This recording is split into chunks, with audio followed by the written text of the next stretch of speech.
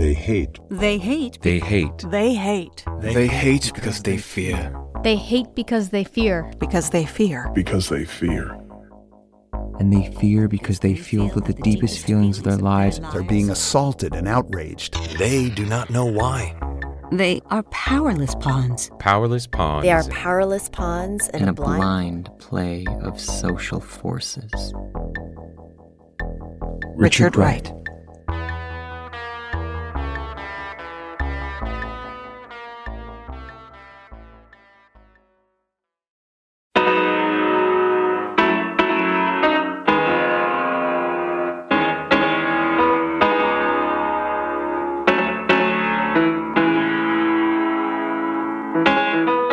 From Mauhaus Productions, A Blind Play of Social Forces, Episode 5, Until Your Heart Releases You.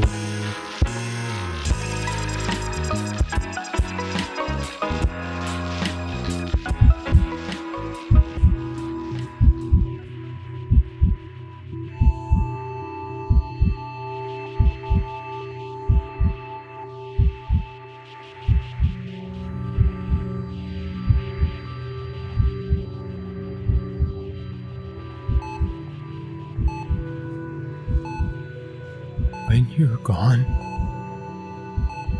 please don't go to heaven. Don't rise up out of your body and sprout wings and play a harp.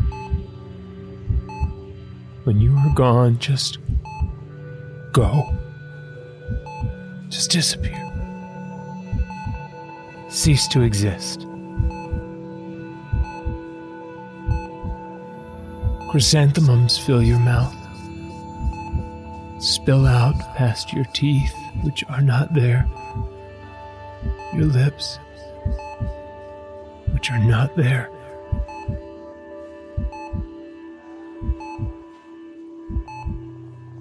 You are 17, and you've just gotten your driver's license in time for junior prom. Yay! You failed the test once, and I wouldn't let you take it again until we'd studied that manual cover to cover. And the driver's test, the practical test. I did like my own dad did. Park the manual transmission on a hill and tell you to drive. You eased your mother's car into first and slid the clutch past the gas pedal like you'd been doing it your whole life. And you asked to borrow the car for prom. And Mom asks, Isn't your date supposed to drive? Dates are stupid, you say. I help you tuck the billowy dress between your seat and your legs. My shirt is sticking to my back and my pants are inching down. And you look over your shoulder and announce, Crack attack!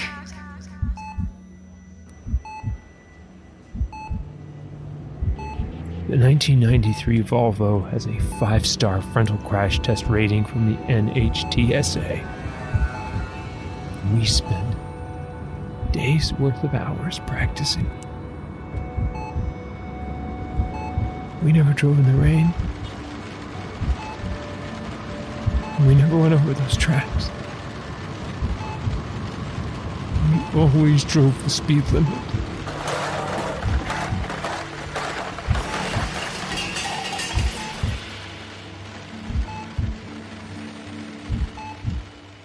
Or if you cannot simply cease to be, let the energy that moved those toes, those fingers, let it dissipate and be absorbed by everything around it.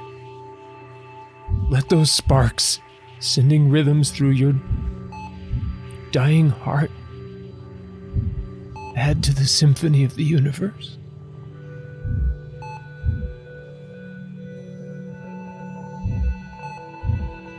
Your hair is melting chocolate spilling off the bed. Your hair is dust that moves in the afternoon sunlight. Your hair is... You're 21? home for the weekend to fulfill your birthday promise. You promised me a date so I could buy you your first drink. Dad and daughter date. We hadn't taken one of those since we'd gone to see Pulp Fiction at the art house theater you loved so much. You want to go to Spanky's or Sparky's? I can't ever get them right. And there's no sign to help an old man. You're looking at the beer list. Names like Pappy's Piss and Mad Hops.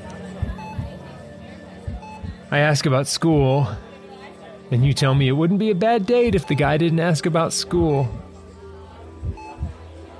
I ask what you want to talk about, and you tell me... Beer.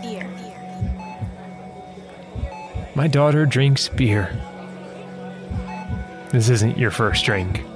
Your first bar. Your 21 means so little to you. So much to me. I tell you that beer is synonymous with civilization.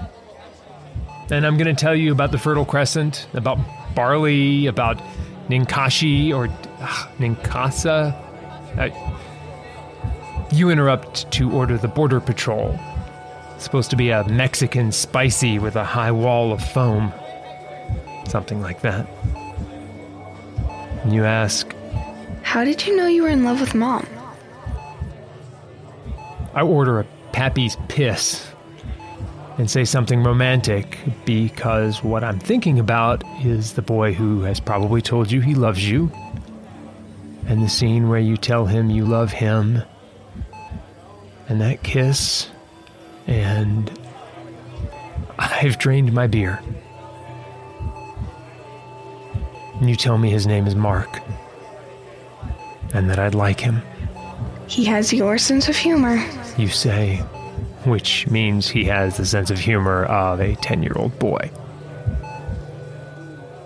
And I tell you, that reminds me of a joke. And I ask, why you can't hear a pterodactyl in the bathroom? Why? You ask. Because the P is silent, I say. You spit beer on me. And I'm not quite sure if it's an accident. Mark is a lucky man, I tell you. He better take care of my girl, I say. I don't need taking care of, Dad. You respond. My movie heroine.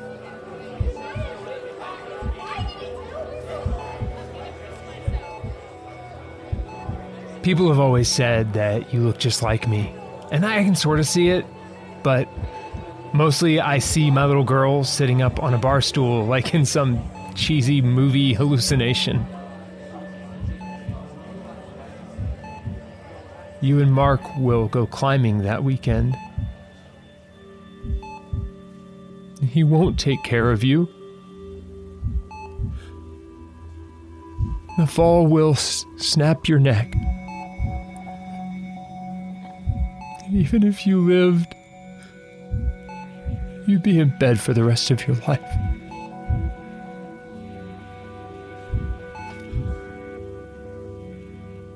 And no hell for you either. Damn it. Until you were born, those places fit firmly in the myth category. Atlantis, Neverland, heaven, hell. Fantasies are for your dreams, and you won't be dreaming.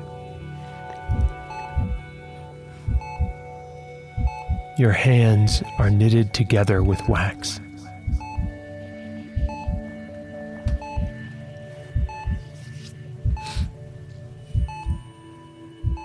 You love to fly. I was sure you'd do something crazy like join the Air Force.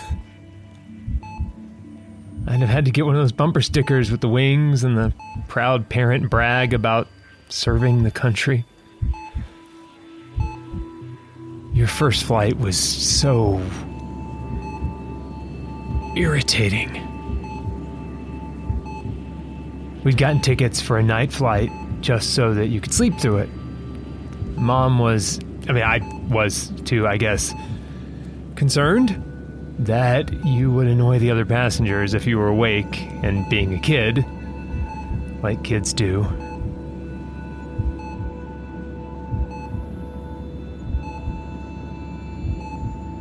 Up and down the aisle, squeezing in anywhere you could to look out another window. I told you it looked the same at night, but you weren't buying it. You just knew one window and it was going to be magic. Your mother had the window seat and was passed out when the flight attendant tapped me on the shoulder and said, "Sir, your daughter." I jumped right in with, I'm sorry, I'll get her. Which got all tangled up with, "Is so adorable." As we were getting off the plane, the pilot high-fived you. 6 years old. Your future already planned out. Do you high-five kids as they deplane? Do you remember that first flight? Or do you just think you remember it because we tell you that story all the time? You ever let your co-pilot take over so you can go seat to seat, leaning over laps to look out of tiny windows?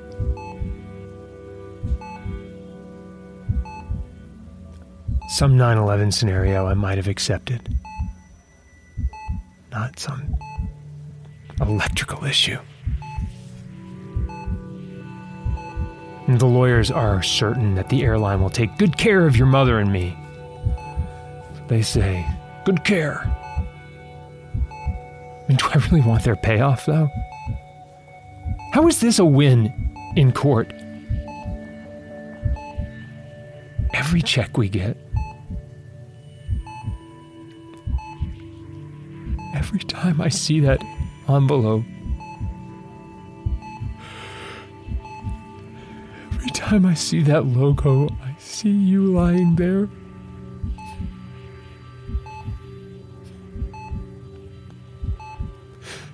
You get up now and you run to the window and you high-five the doctors. And you send the nurse in to tell me that you're...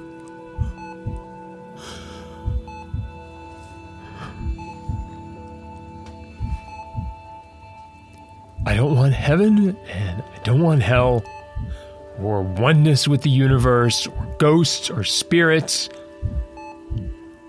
I want to believe in biology. Worms dried up on the street. The squirrel zapped by an electric current. Goddamn circle of life. We're here, and then we aren't. Rotting fish on the shore. No mourning, no ceremony, no grief. Just dead fish.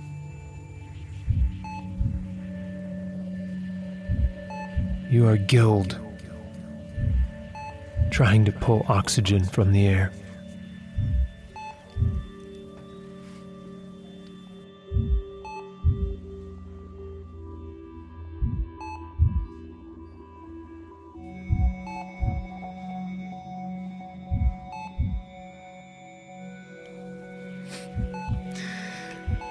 Oh, man. I have to convince you there aren't toes in the water. And when I attempt to explain that the strong current is under your toes, your mother shuts me up and tells you to play on the beach. Undertow. And you do. Play. Holes and hills. Barbie castles. And then you meet Ella. Ella, who has been coming to the beach ever since she can remember. Ella, who isn't afraid of water. Ella, who has an extra inner tube. Ella, who says you just disappeared under the waves. Ella, who won't shut up with the I'm sorries over and over and over.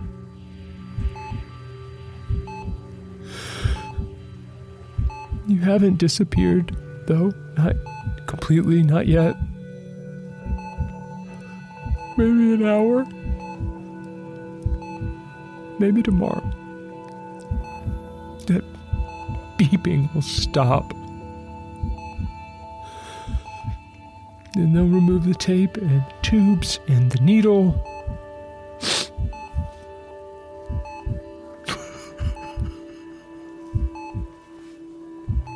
And they'll pull an Ella. I'm sorry. And they won't shut the fuck up about it.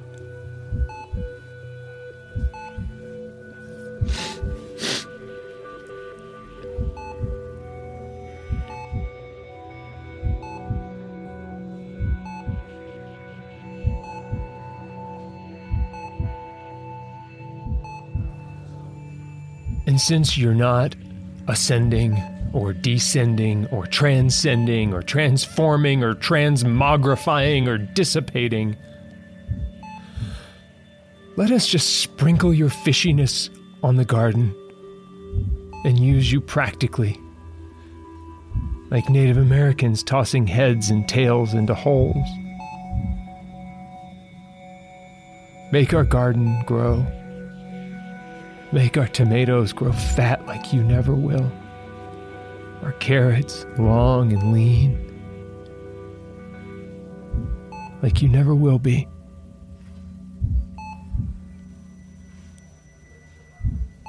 Your skin is metamorphic rock, marbled and ribboned.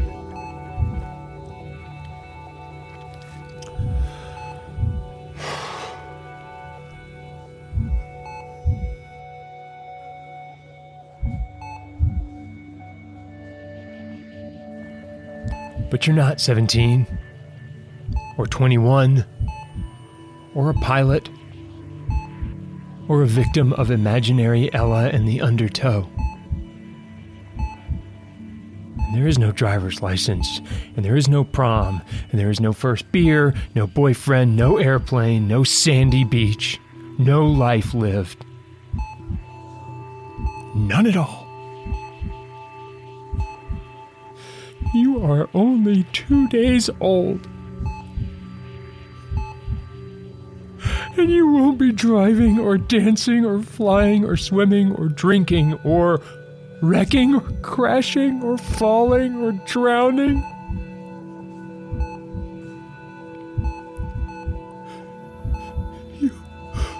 You won't make me proud or disappoint me. This, right now, right here, this is our only Hallmark moment. Your only milestone.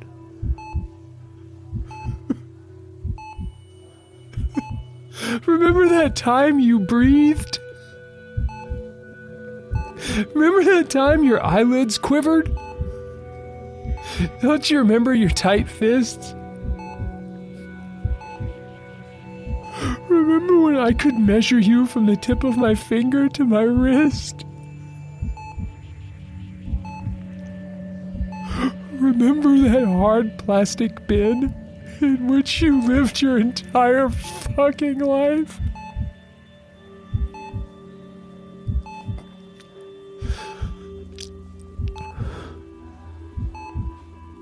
These are the memories I will have of you. So in this blip, in this blink of red, swollen eye that is your life, I'll build new memories.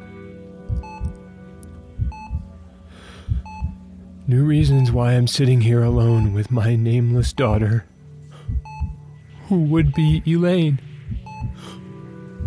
but can't be Elaine. Because there will be an Elaine, and she won't be you, and she won't be your little sister, because you'll be an annulment. But right now, in this instant, in this flicker. You are my daring daughter whose parachute didn't open. And you're my brave, tenacious girl who smiles and tells us about the friends you made during your chemo treatments.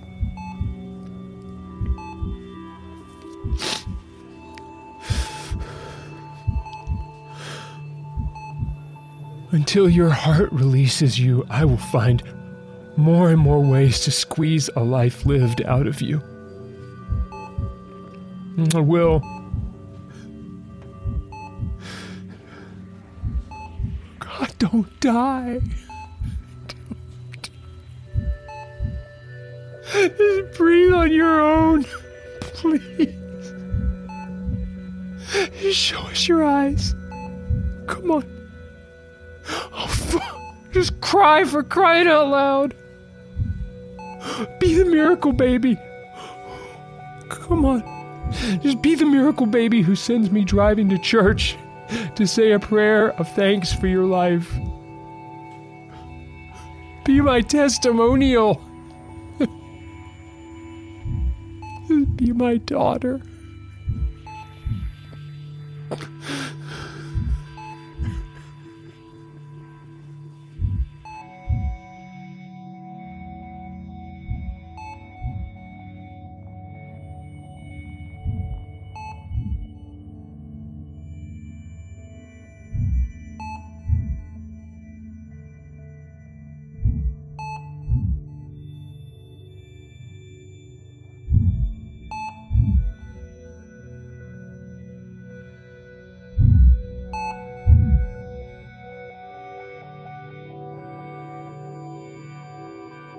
Until Your Heart Releases You was written, directed, and narrated by Michael Mao. This episode stars Emmeline Mao as Elaine and Shad Morgan as Mom. Trevor Tremaine composed our theme music. Cover art by Geneva Hicks. Sharmarki Purcell reads our epigraph. Additional sound effects courtesy of Pixabay. To learn more about our cast or to listen to other episodes, visit us at ablindplaypodcast.com or on Instagram at Mauhouse Productions. If you're enjoying the podcast, as I'm sure you are, give us a great rating. Leave us a short review and share the podcast with your friends and family on your social media. Coming in 1 week, Silence, the first narrative nonfiction episode in this series.